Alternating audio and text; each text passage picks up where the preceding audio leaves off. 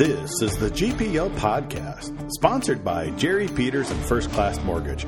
Our expertise, your peace of mind. Visit us at firstclassmortgage.com. Now, here's Jupe and Vigo.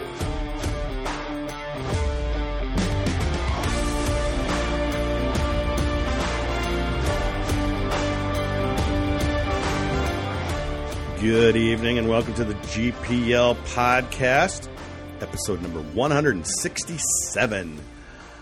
Well, we've got one of our favorite guests back again this evening, and we hooked up with him a couple years ago and been doing it with every Wisconsin series since. Todd Milewski, how you doing? Thanks for joining us.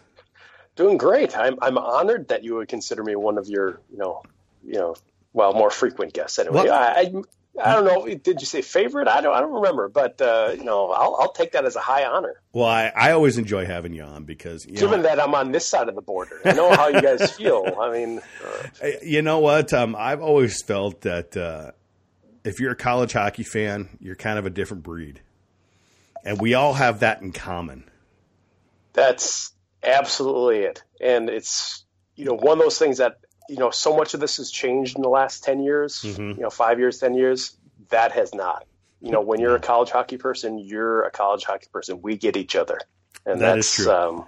That's still cool to have. Good-natured ribbing. Obviously, we know both fan bases. In fact, all fan bases have their jerks that we have to deal with. But all in all, we have a love for what we think is the best sport on earth. We love the hockey, but then this college hockey thing is just a little bit different. So we always love having you on, and I'm glad we got you on a few years ago, and we're going to keep having you on if you'll have us. So, well, thanks. I'll be here whenever you need me, provided I get the kids to bed early enough and make it happen. And usually that's what Viggs is doing. But Viggs, you made sure you had a little beer for tonight, because a little celebration for a Gopher sweep. Maybe a little celebration, and it could be a quick night for me. It's a busy time this part of the year with a lot of hockey practices and hockey coverage. So it's always fun when we get Todd on and we can talk some Big Ten hockey. Yes. Big Ten hockey, folks. Not WCHA, not this or that. Big Ten hockey. And, we had one of those Big Ten schools in here last weekend, Viggs, Ohio State. They're right at the top of the league, and as I predicted, pat on the back here, Gophers swept them, and they looked really good in doing it, Viggs. They were tenacious on the forecheck. They played really responsible hockey, and that have been a very positive turnaround weekend for this team. Yeah, I think going into the first series at Ohio State, I predicted the Gophers were going to get swept. They nearly were. But coming into this weekend, I thought they were going to give a much better effort. I didn't think they were going to be able to pull off the sweep like you did, but I was very encouraged with the way they played in the Mariucci Classic and how they played against Michigan State. We're seeing this team play smart hockey, making good puck possession plays when they have it on offense. When they have to dump the puck, they're able to get it deep. They're able to get their forecheck going. I had a little back and forth with Bob Motzko about the forecheck, saying I thought it was the best it looked all year. He corrected me, and that it's been getting better every week. But when he first took the job, he said one of the things he wanted to do was unleash 60 seconds of hell every time a line got on the ice. Yep. And we have not seen that very often. Maybe we saw it a little bit against the Buckeyes last weekend. Indeed, we did. A nice 6-3 win Friday night, a 4-win win Saturday night.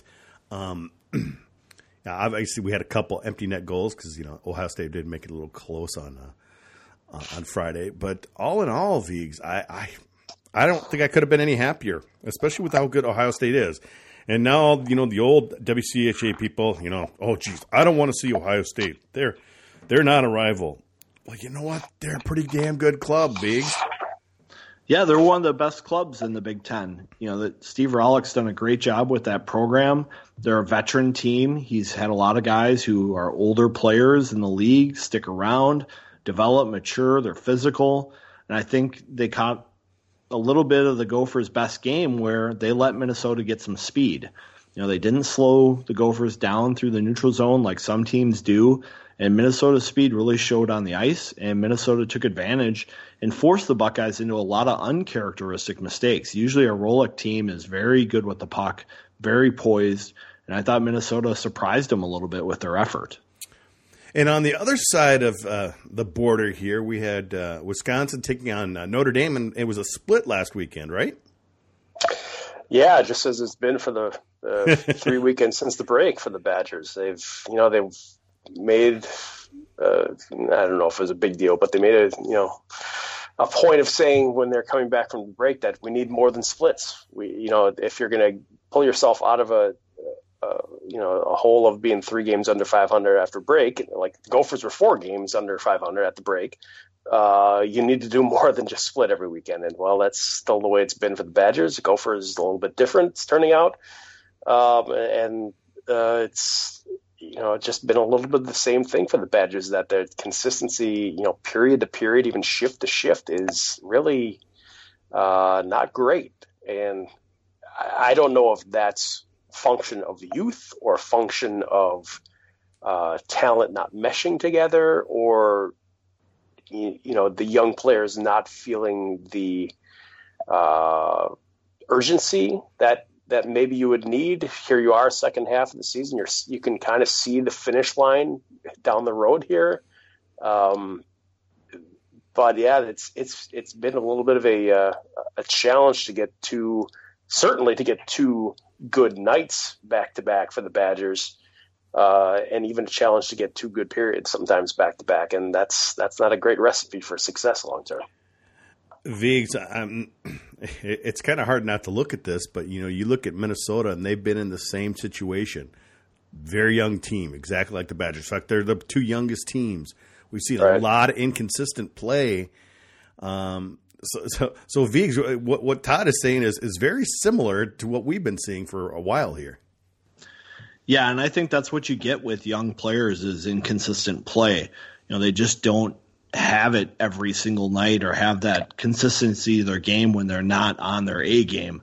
I know Don Lucia used to talk about this a lot, that when you get to be at this level of hockey, if you're not on, if you don't have your A game, you better find your B game quick or you're going to get exposed in college hockey, because there's so many good players coming off the bench from the other team that they're going to catch you. And I think one of the things that's spurred Minnesota's streak here is their younger players have played much better. Ben Myers, he's not a young player, he's 21, and Jackson Nelson have really stepped up in their roles right now for Minnesota, playing center and having a lot of responsibility and providing Minnesota outlets on the breakout and physical players on the forecheck. Well, it's just I think it is the youth thing. Maybe Minnesota's just putting it together a little bit sooner. But I don't think Wisconsin's far behind, Todd. You have so much talent there right now. Really the biggest fear right now is this talent up and leaving after 1 year, which would be really bad for Wisconsin trying to get older. Sure. In numbers, yeah, if they leave and if there's 4 guys gone early after this season, I think there's going to be some gaps next year. On the other side of that, I think it would be asking a lot to keep, Caulfield, Turcotte, Keandre Miller, maybe Wyatt Kalnick coming around back for a senior year, Dylan Holloway. I'm pretty sure unless he gets picked by a team that really doesn't want him here, is going to be back for a sophomore year. It's hard to see, one of them at least not going. So you're going to have something. Some kind of movement after this year, pretty sure of it. But when you talked about that they're not far away, I think we've seen that they've been in every game, just about every game. There's I think 1 game at Penn State where they were just overmatched, and that's that has happened to a lot of teams against Penn State. Yeah. We know all about over that. The last couple years. Right. But pretty much every other night, it's been within a goal in the third period, or having a chance at the end, even if they're losing. And so they're not far away, but then you look around the Big Ten, and the more I think of it, if you can't it's one, like the old saying, if you can't identify the weakest team, it's probably you. Every team they play has been really strong to play against, and that's a little bit of how the Badgers end up in 7th place. Is, there's nobody weak to play to just pad your stats and get wins. Mm-hmm. That's just the state of the Big Ten, is that you're going to have a fight every night. Oh, we got a question on Twitter from our boy Mote. He wants to know, direct us right towards you, Todd. Okay. What is the state of the Granato regime? Are people patient, or are they wondering if the program needs a new direction? Is there any grumblings, or is it mostly just the fans? Well, yeah, it's, if you followed on Twitter during a game they're losing, it's, everyone should be gone, from, coaches to players to the athletic director to, me, for that matter, I suppose. But when you see through that, I think there's some level of patience, but it is wearing thinner. I don't think it's gone, but taking a step back, this season had been the year that they had pointed to for, a good 2 years, as when everything is going to come together. This is the 4th year of the Granato era. You've got all the players that they want. You bring in this giant freshman class, not necessarily in numbers, but in terms of talent of Caulfield and Turcotte leading the way, and Holloway. These are the guys they wanted, the ones that they thought would be able, the ones that put them over the top. And, maybe because of the youth, because it hasn't, fallen the way that they thought it was going to, they haven't found that corner to turn. I've heard Bob Motzko talk about this a few times, that he doesn't want to say they're turning a corner, because when you do that, then you get knocked back on your rear end. Mm-hmm. I think it's a little bit of the same thing here, but they haven't really found that corner yet. The closest they got was in October. They're 3-1 after sweeping Duluth here. And everyone thinks, well, okay, that's, this is kind of the team we thought it was going to be. Well, since then, split, sweep, split. That's the way it's been. They haven't found another weekend to string together 2 wins. And so that puts you in a position where you're never able to make a surge. I would love to see this team, what it could do if it strung together 3 wins, see what kind of confidence that would get them, and see if they could build that into something. And I just think it may be getting to the point where it's too late to have it mean anything. They're on the playoffstatus.com, they're more than 50% chance of being in last place. Their home ice chances are at 8%. And it's the hole is pretty deep here. I don't know if they're going to have a chance to find their way out of it. And they're going to be going on the road in the playoffs, and I don't think that's a real good situation for anyone. And also, right in front of them are 2 teams in Michigan and Minnesota who have seemed to have turned it around, and also have 2 games in hand on Wisconsin. Yeah. It's like I said, the hole is pretty deep. It's tough to see, especially because they haven't been able to string together a couple of wins, or even more than a split in Big Ten. That hard to see where they gain enough ground to pull themselves out of it.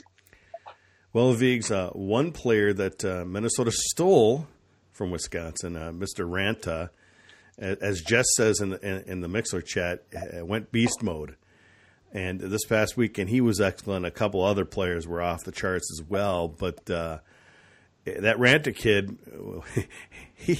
I bet you Wisconsin's kind of wishing they had him right about now.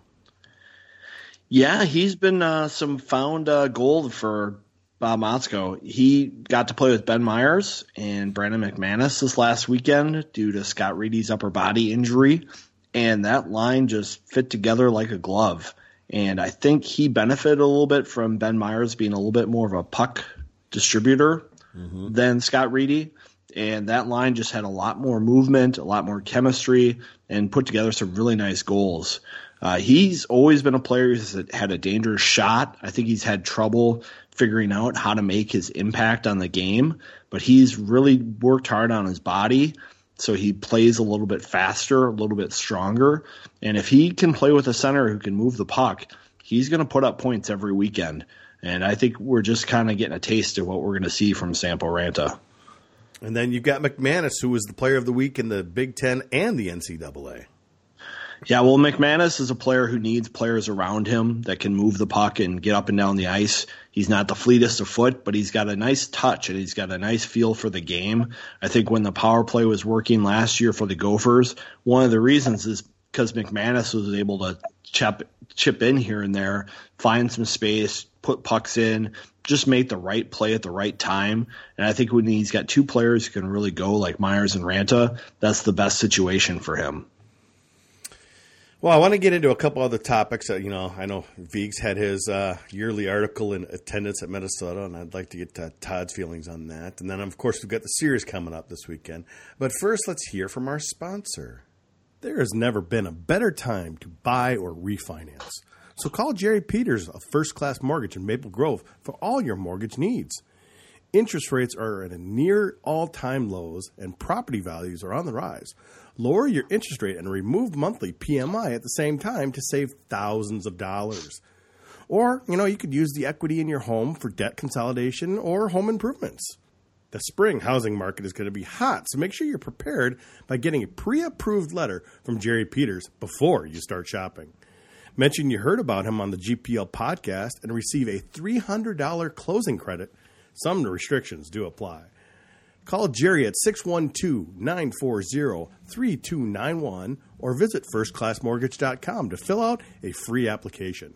Jerry's NMLS number is 480200. First Class Mortgage's NMLS number is 322842. This is not an offer to lock in an interest rate agreement under Minnesota law. First Class Mortgage is an equal housing lender. All right, well, Viggs, we had our little GPL donation-a-thon, and you said if we got to a certain level, you would write your kind of yearly ticket scanned story, and you did it this past week, or Friday, you put that out, and you kind of made some waves, Viggs. I even heard him talking about it on KFAN literally a couple hours later. Still not looking good, and, we'll bring Todd in on this as well, because, Todd, I've seen some of the pictures you've been, posting at Puck Drop at Kohl Center have been great. And so there's this thing going on in hockey, Viggs, and it's not great. Yeah, last year was a rough year for Gopher hockey attendance. We saw a lot of unused tickets. They were still selling around 8,000 a night, but that first half of the year there was a slow start. They had the bad series with Minnesota State. They dropped some games, like to St. Lawrence and Ferris State that they probably shouldn't have. And that just kind of set them behind for the whole year. And they never really caught the momentum. It was actually a pretty good team, I thought, the last half of the year. They really caught fire after Christmas. They had a great crowd for the Wisconsin game last year when they did the throwback pricing. But then we saw the empty seats against Michigan when they really had a hard time getting anybody to the building for that series, which was just a black eye for the program. But it's a team that, has lost its luster, and it's going to take a lot of work to get it back.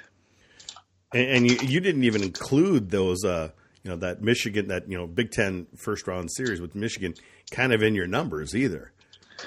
Yeah, because, it kind of skews the comparison to the previous years. One, it's not part of the season ticket package. Two, the revenue actually goes back to the entire Big Ten. So Minnesota doesn't have complete control over what they can do for pricing for that kind of game. Mm-hmm. The Big Ten has some say in that because it's the revenue for the conference. So their hands were tied a little bit with some of that stuff, and it would make it hard to compare. But if you threw that into it as well, it'd be really down. But the biggest thing is, to me, 24% decline in tickets scanned. Ooh. That's really hurting the atmosphere for people. And it becomes a talking point for everybody every time they're on. And then, I did a little math, and I was finding of the tickets they sold, 37% were not showing up each night, which equaled an average of 3,100 unused tickets each night. People talk about the prices and blah, blah, blah, and all of this, Viggs, but they're still selling tickets. They're still selling quite a few tickets. They're just not showing up to the rink. Yeah, I know that the Duluth game was a Sunday game and not, the best timing, but almost 4,000 people didn't show up for Bob Motzko's first game against Minnesota Duluth. That just baffles me. Yes. And then on the flip side, Todd, I know you've been looking at this on the Badger side, and you've done some stories about this as well. But you take a picture at the puck drop every game. Yep. Recently, and I bet you get a lot of response from that. Yeah, and it's probably it's not probably. It is an unfair time to take a picture of a game and have it be portrayed as the attendance for the game, right? True. Because that's the way. What percentage of people would we say are probably in their seats at game time, especially now that they've instituted, the metal detectors and everything like that.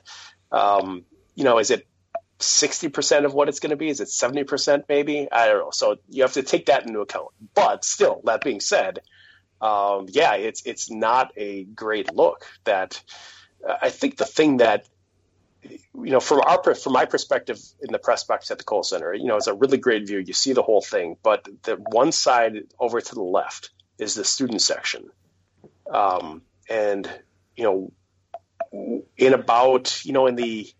Between when they won the national championship in 2006 and when they went back to the Frozen Four in 2010, those years and maybe a couple of years before even, you would get students up into the third deck and, if not completely full.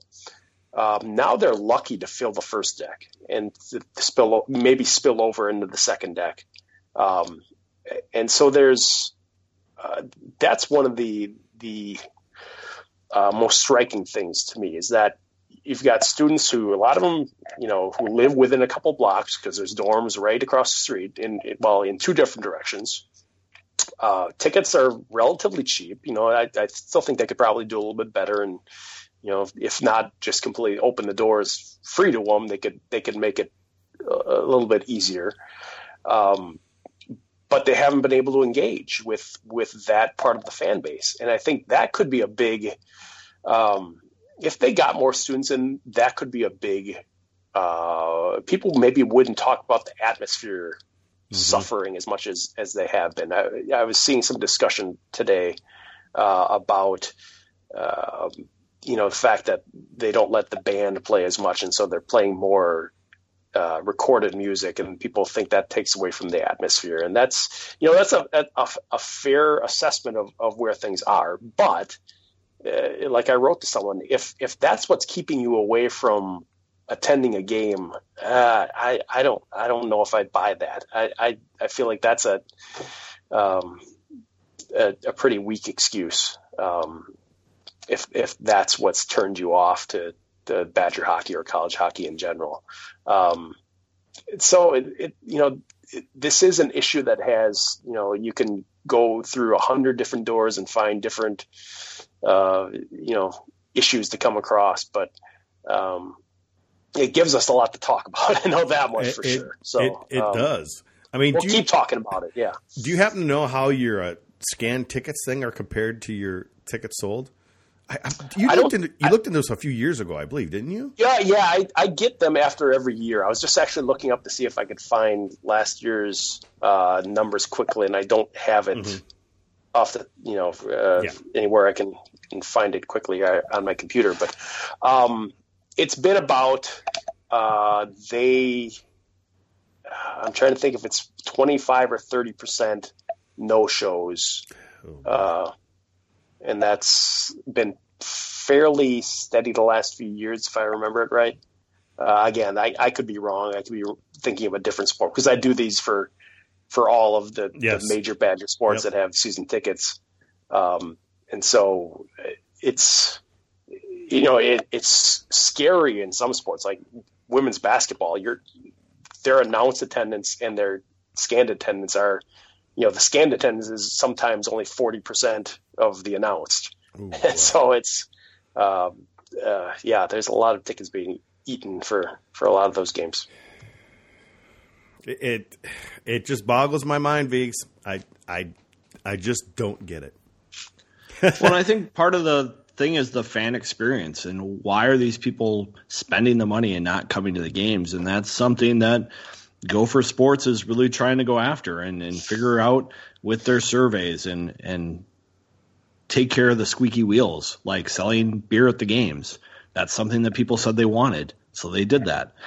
People want the 7:30 games on Friday and Saturday. Minnesota has given up some TV in the past to maintain that for their home games.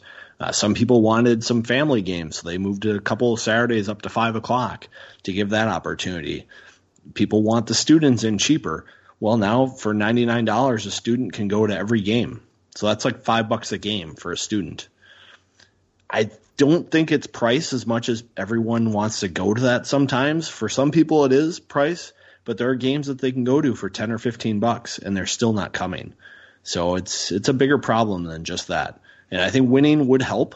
It obviously did for Gopher football when they sold out TCF for the last 2 games this year, and that place was rocking. But it's got to take something to get that going again and then for them to keep it. I get, there's just so many things going on here, and I don't think there is an answer. One thing, you and I have talked about a lot, Viggs, over the past 5+ years, is that WCHA is not coming back. Those fans that left because of it, you know what? They're likely gone, and that, like for Minnesota, they need to start going after new people.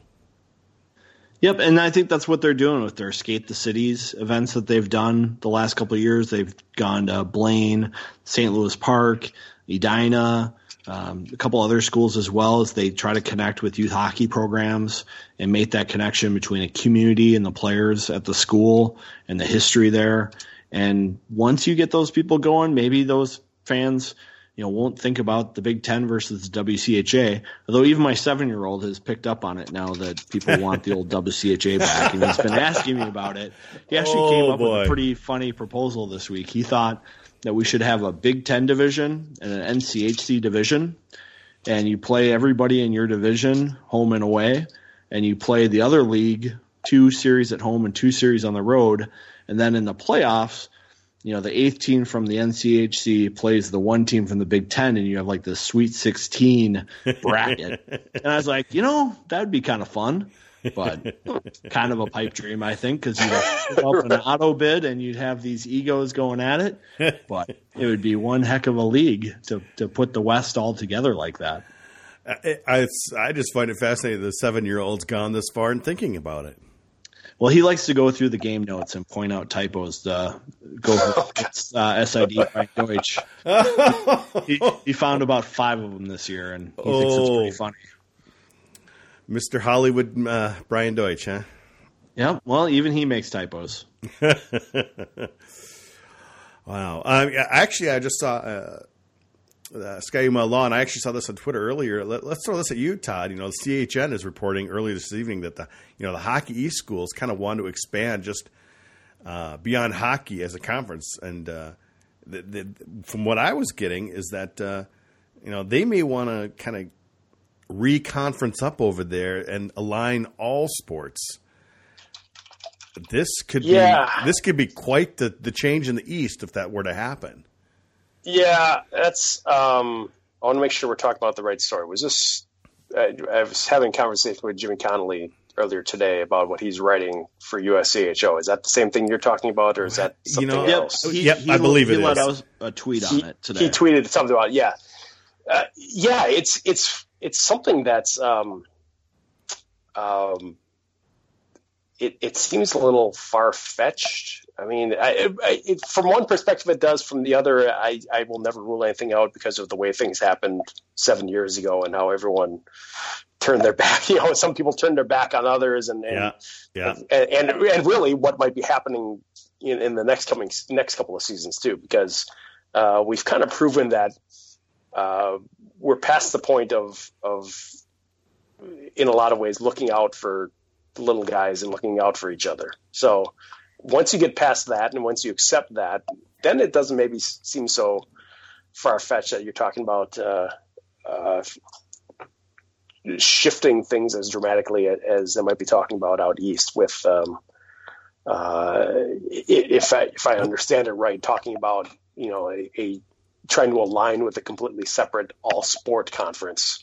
Like a Big East, I would assume. And Ivy League type I of don't think it stuff. would be Big East, but it was, someone like that where, the advantage being once you have something like that, then you have a bigger seat at the table, or a seat at the table, I guess, in a lot of NCAA things, where right now the Big Ten is the only one that really does. The NCHC tries to, in a lot of ways, have a presence in drafting legislation and things like that, but they have a harder time of doing it because they're not a full or an all sport conference. Mm-hmm. So that I think would be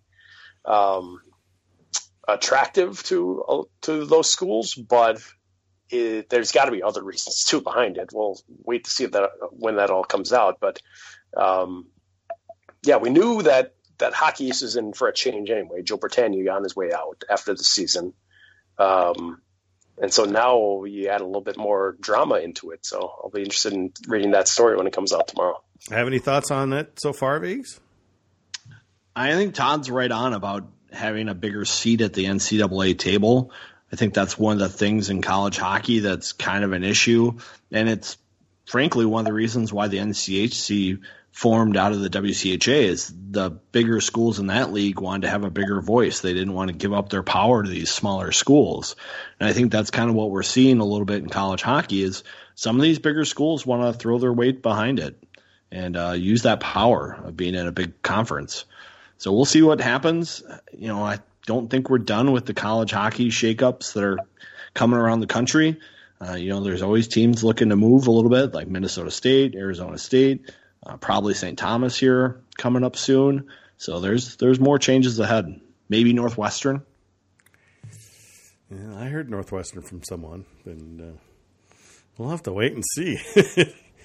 Well, it's gonna take a school with money to be that next Big Ten school, and once they do, they'll get the support just like Penn State if they build their facility right and get the backing. Because Penn State, for whatever people have to say about the Big Ten and the damage it did out west, it's been great for Penn State. And really, the only schools affected by things are Wisconsin and Minnesota, I think.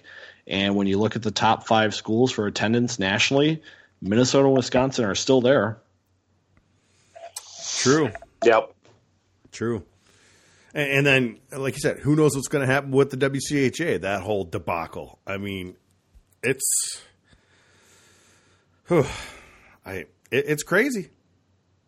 It's crazy. You go back 10 years and everything was just moving smoothly along. And now, one team gets added and it's just throwing a monkey wrench into the whole thing. And we thought it would settle down here after a few years, but now with the WCHA changes and all those schools jumping out, it's just chaos again. Isn't there a line in The Godfather about how they have to have a war every 10 years to they clean out the bad, get rid of the bad blood or something like that? Maybe that's the way it works in college hockey. They have to have we have to have a realignment every 5 or 10 years to get everyone feeling good about themselves or something like that. Who knows? We'll just have to wait and see. Well, I know we're going to have plenty to talk about in coming years here, and where these things changes. And I have a feeling, Viggs, we might have a couple summer podcasts with all changes that could happen in the middle of the year, in the middle of the off season. Well, I know one of the reasons the Big Ten schools don't have their schedules locked down in future years is because of this pending 8th Big Ten team. They've been told to cool their jets on planning too far ahead so they can leave an extra weekend open. Mm-hmm. So when you start making decisions like that, it means it might be close. We'll have to wait and see. Let's say that that directive has been selectively applied at some schools. Hey, some schools selectively apply recruiting rules, That's very true. Some schools like to have 35 players committed to them. It's true. If nobody's looking at you, you're not going to get caught, right? Yeah. Oh, boy. Here we go.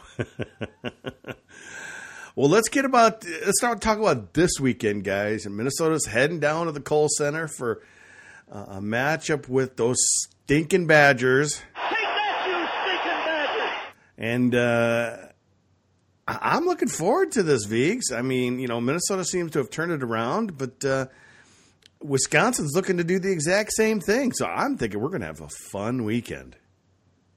Yeah, I think it's going to be a good matchup. I'm really interested to see how Wisconsin's centers play down the middle. When I look at their lineup, I don't see a lot of talented depth there. You've got a couple players who are older, but they're veteran juniors who aren't big point players. And Minnesota's centers have started to play pretty well as of late. So I think that'll be an interesting matchup to watch. I think you look at Minnesota's penalty kill, which has been outstanding since basically the end of November. I think they're at like 95 or 96% since then, and they've gotten great goaltending. You look at Wisconsin, their power play is one of the most dangerous in the country with some of the talent they put out there on the wings. So I think it'll be some fun hockey, and we might see a few goals this weekend. Oh, I love seeing goals because for quite a few years there, Todd, but there weren't a lot of goals in these games against Wisconsin. No, there were not. Yeah, those are some. I mean, not to say they weren't good games, but yeah, they were.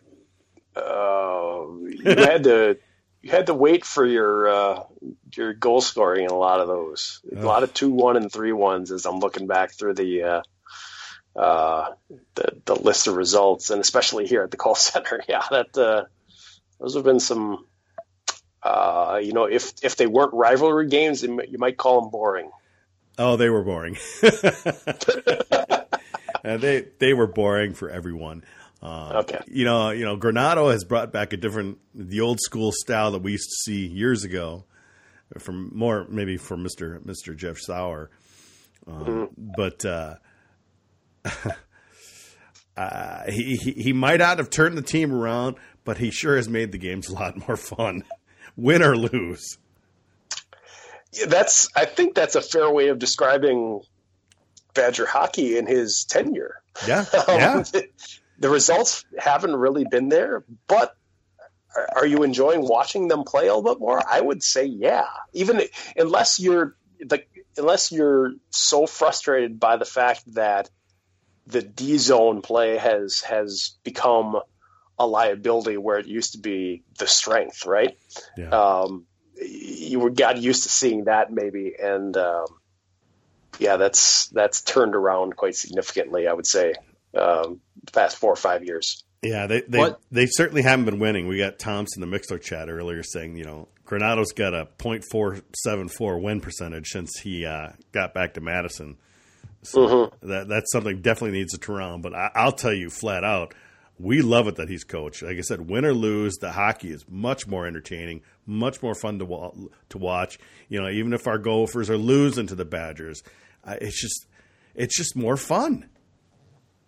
Well, I think we've heard a couple of coaches at Minnesota over the years say, if you're going to sit back and play defense and use your $300 stick as a club and focus on your systems and wait for other teams to make mistakes, that's just not entertaining hockey. And why would you have all this talent if you weren't going to let them loose a little bit? And I think that's something you're seeing out of the Gophers and the Badgers right now is you're going to have your talented players have a chance to make plays. Now, whether they can do that responsibly, we'll see. I think Minnesota is turning the corner on that. You don't have so many guys who are riverboat gambling on a 30-70 chance as they cross the blue line to make a play. They've learned a little bit from their mistakes. I don't know if Wisconsin has the same learning curve that Minnesota has right now, but when those Badgers do gain the blue line with speed, they have plenty of talent to make plays, and they will make you pay if you make mistakes. And that's fun to watch. And the one thing that hasn't come together at all is a Minnesota power play. So I think Wisconsin's got some wiggle room here, Viggs. They can they can be in the box and maybe not pay for it like they would have in the past. Yeah, Minnesota hasn't had problems gaining the offensive zone on the power play, which sometimes can just kill a team. But once they get there, they can be very stagnant. And it's been an issue all year. Bob Motzko's been experimenting, putting Robbie Stucker at the point to kind of get a little more pace going in their offensive zone presence. Because the other guys, when they put there, they get a little paralysis, and the puck just doesn't move quick enough. and it's hard to generate scoring chances. Now, Todd, how's the goaltending been looking over there at Wisconsin? Well, how much time do you have left in the show for me to? I got to say that traditional Wisconsin, boy, they've always had great goaltending, and things have just kind of changed. I would say even past 10 years. Yeah, it's been slowly going down, and I believe, didn't you lose your longtime goalie coach? Bill Howard was the goalie coach for 30-some years. Yeah, there you go. Back when you could have 3 assistant coaches. He was a paid assistant coach, and then he became volunteer when that changed. I don't remember what year that was, but he was done.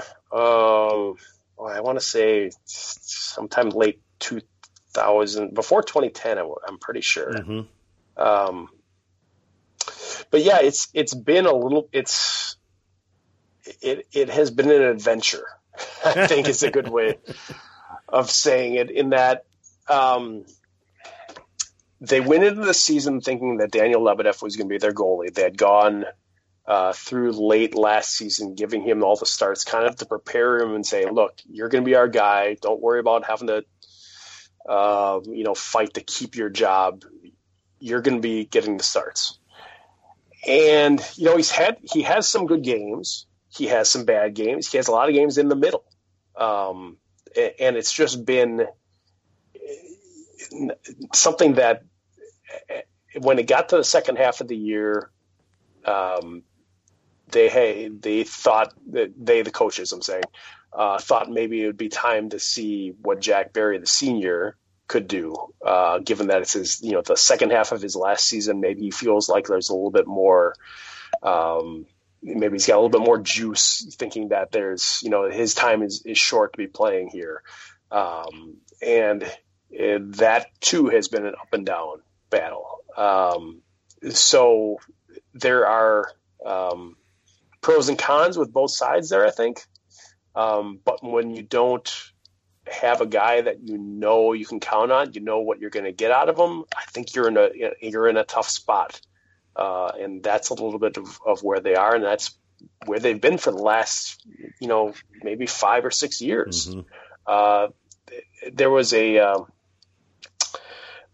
point that they had a goalie coming in, and this is before I was covering the team, and so I didn't know him.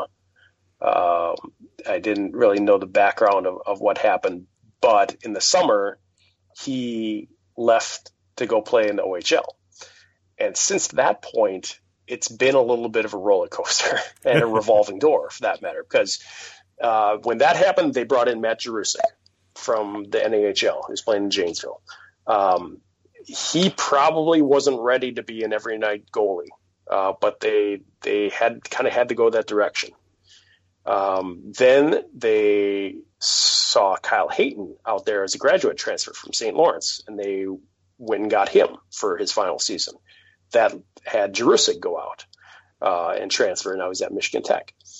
And so that year with Hayton didn't go well. Mm-hmm. And then you've got last year with Lebedeff coming in and having Barry back for his junior season. Neither one of them really establish himself. Couldn't really get a save percentage over 900, which is kind of just that baseline of, you have to be there at least. Give your team a chance, you've got to be there through the season. And so now you're in that same position of, well, who's going to be the goalie Friday? I don't really know. They gave Jack Barry both starts last weekend for the first time in I think since his, I think it's happened one time in each of the last 3 years where he's started both games of a series, and he was okay. I mean, and I think that's kind of where they're at. They get okay goaltending, and they have to figure out ways of working with that. On the flip side, Viggs, we pretty much thought last week we'd probably see Mo starting Friday night against Ohio State, and we didn't see him the entire weekend. Yeah, Bob is hard to read on what he wants out of his goaltending. He's been really hard on Mo when Mo's had bad games, but he's kind of let LaFontaine off the hook when he's had bad games. Mm-hmm. And it's kind of an interesting perspective on how the coach handles goaltending and their egos and their personalities and just the reasoning Bob's given about how he picks his goalies has been interesting this year. And he talked about how LaFontaine played well in Ohio, and so that's why he went with him against Ohio State. And, Mo's played well in Michigan, so he'd probably go with Mo in Michigan. It's very hard to read what's going on. If I'm trying to get the tea leaves out, I think we see LaFontaine this Friday and see how he handles it. He played very well against Wisconsin in his last series out and did well against the Badgers. And he's probably the more veteran guy who had a good weekend last weekend. So I think he gets the nod. But again, you're only as good as your goaltending in college hockey. And Minnesota's got two talents, but it's hard to know who's going to be on and who's going to play well, because both Minnesota goalies are big technique goalies. They rely a lot on their positioning and their reads and their butterfly. So it's not one of those athletic goalies who can kind of fight off a bad feel for the game. These guys have to be on to play well. Well, then what do you see happening this weekend, Todd? I mean, I'm guessing a lot of people are thinking split here because that's just kind of how things go. It is, except I think every time I've been on with you guys, I've called it split. And then I look back and I see the Badgers' record against the Gophers here at the Kohl Center since Granato took over. It's 2-6. You go back a little bit longer, it's 2-7-1, I think, the last 10.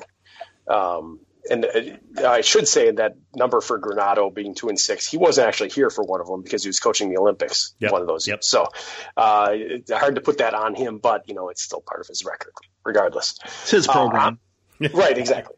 I think I'm going to say the Gophers win Friday, and it's going to be a tie on Saturday with I'll say Badger shootout or 3-on-3 win. All right, Viggs. Well, you don't want to say a team's turned the corner too soon. Are you going to say it? But I think they've turned the corner. I think the coach is really trying to hold back from going with that.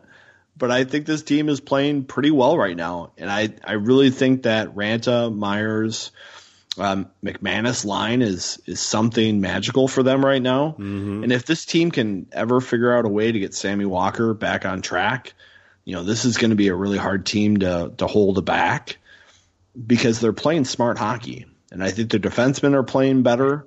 If they can get Ben Brinkman going back to what he looked like last year, that would really help. But right now, this team is being led by some young players who I don't think you can call them freshmen anymore. They've played a lot of junior games. They're starting to adjust to college hockey. And I think they're going up against a team that's going to be making mistakes. And I think this team is experienced enough now at this point where they can capitalize on that. So I think anything less than 4 points would be a disappointment for Minnesota, and I think they get 6. Ooh. Viggs, I don't remember the last time you predicted a sweep. Doesn't happen very often. It doesn't. I mean, except for maybe Niagara or something like that. But in a Big Ten series, especially on the road, I don't yeah. pick up very often that way. Yeah, and they actually did it. That was their last Big Ten regular season sweep was at Ohio State last season until this past weekend. Yeah, that was pretty amazing. The Gophers hadn't had a conference home sweep since November 3rd and 4th, 2017. Oh, jeez. That's a long time. Obviously, Viggs did say regular season, and they did sweep Michigan last year, but that doesn't count. That was the playoffs in front of 1,500 people. No one probably saw it anyway. In front of all the parents. Yeah. Parents and scouts. A lot of draft picks in that game. Well, I guess I'm gonna have to jump on board too. I can't change after last week. I predicted a sweep. They pulled it off. Go for sweep. Take that, you stinking Badgers. Todd, I think you're going to see a pretty good team. Yeah, there we go. Todd, I think you're going to see a pretty good team this weekend. I think the Gophers are playing well right now. Johnson is playing with some confidence. Lacombe is starting to figure things out. Nanny has kind of been playing more reserved. I think sometimes his defensive partner gets him in trouble, and then he forces things a little bit. But I think we're seeing a little bit more Robbie Stucker as well. Could be an interesting matchup. Todd, what are you working on this weekend for actually the reporting side on the newspaper side? I'm working on something actually about the teams going maybe in a little bit different directions, even though that they're kind of at the break at the same place. Young teams hadn't really figured it out, needed a push in the second half. The Badgers haven't really got it. Minnesota's maybe starting to show it. So that's a little bit of what I'm writing about. Just kind of going into what's the landscape, what the landscape looks like ahead of this series here, and where the teams might be going. Todd, do you look at this weekend as kind of a measuring stick for Granato and where he's at in his program? Because they're both young programs right now. Yeah, I think a lot of people are going to take it that way, and especially if it doesn't go well for the Badgers. This was the kind of weekend that could, if it goes really not well, like a few years ago when it was 9-2 or one of those games, whatever. Mm-hmm. The last year of Eves, I think that was right when it was 4-0, 9-2. I think the two games here, Gopher wins. Mm-hmm. I think if it is lopsided, there's going to be a lot of people who maybe only check in on the Badgers when they play the Gophers. That will be surprised to see that this is where they're at. I actually asked about that a little bit earlier this week about how for people who maybe only see your team a couple times of the year and it's against Minnesota, what are you hoping to show them? And it was the answer was more about where they're at right now, with the fact that Granato is happier with where they're at, with the way they've been playing. Even in the game they lost last Saturday, he thought they played well. But they had a penalty disparity that they kind of shot themselves in the foot on and gave up 3 power play goals.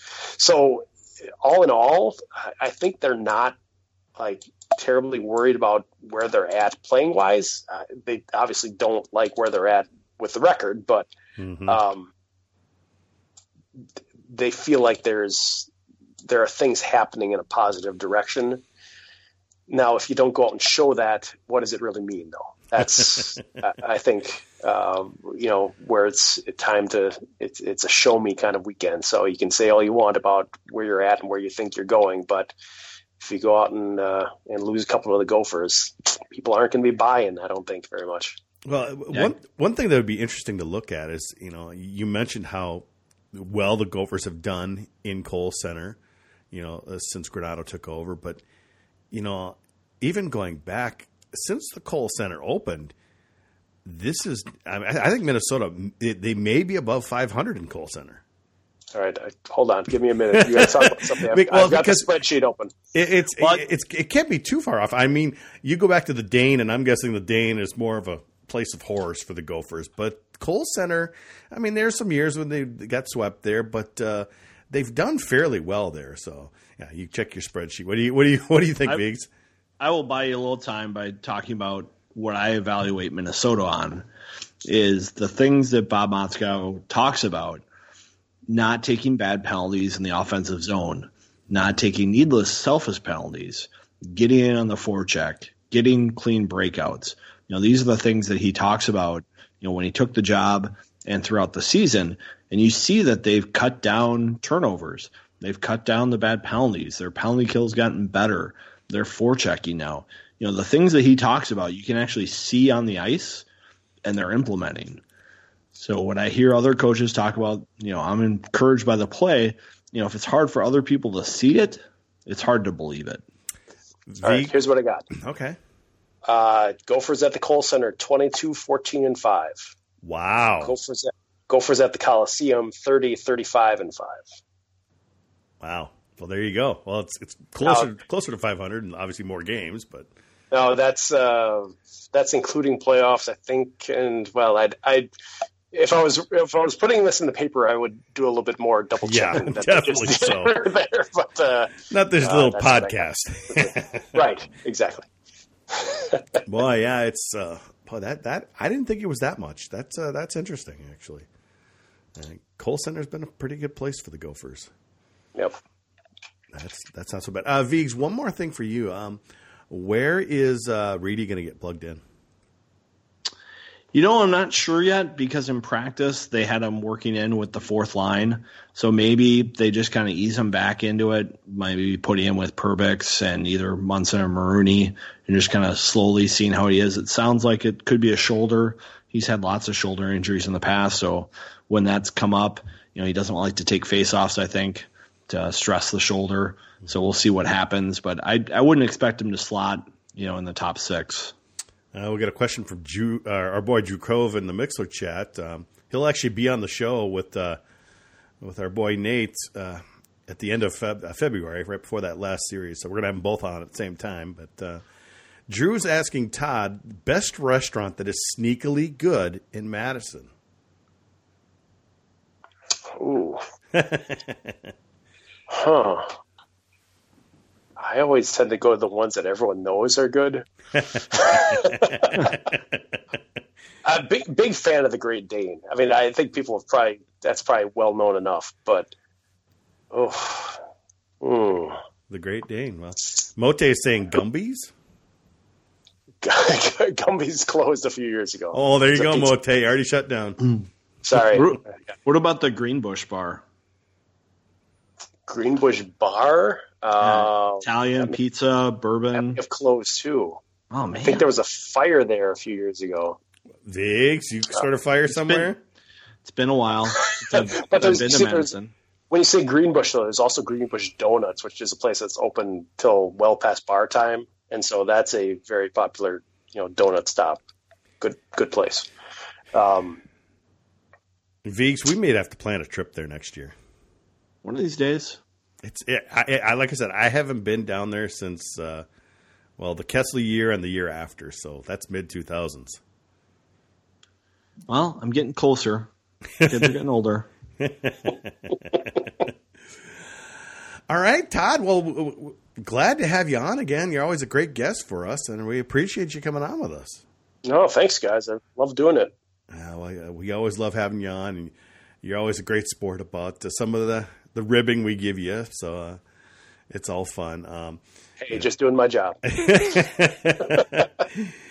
going to do it for this episode of the GPL podcast. We'll be back next week to recap the Badger series and preview Michigan State coming to town, so that'll be fun.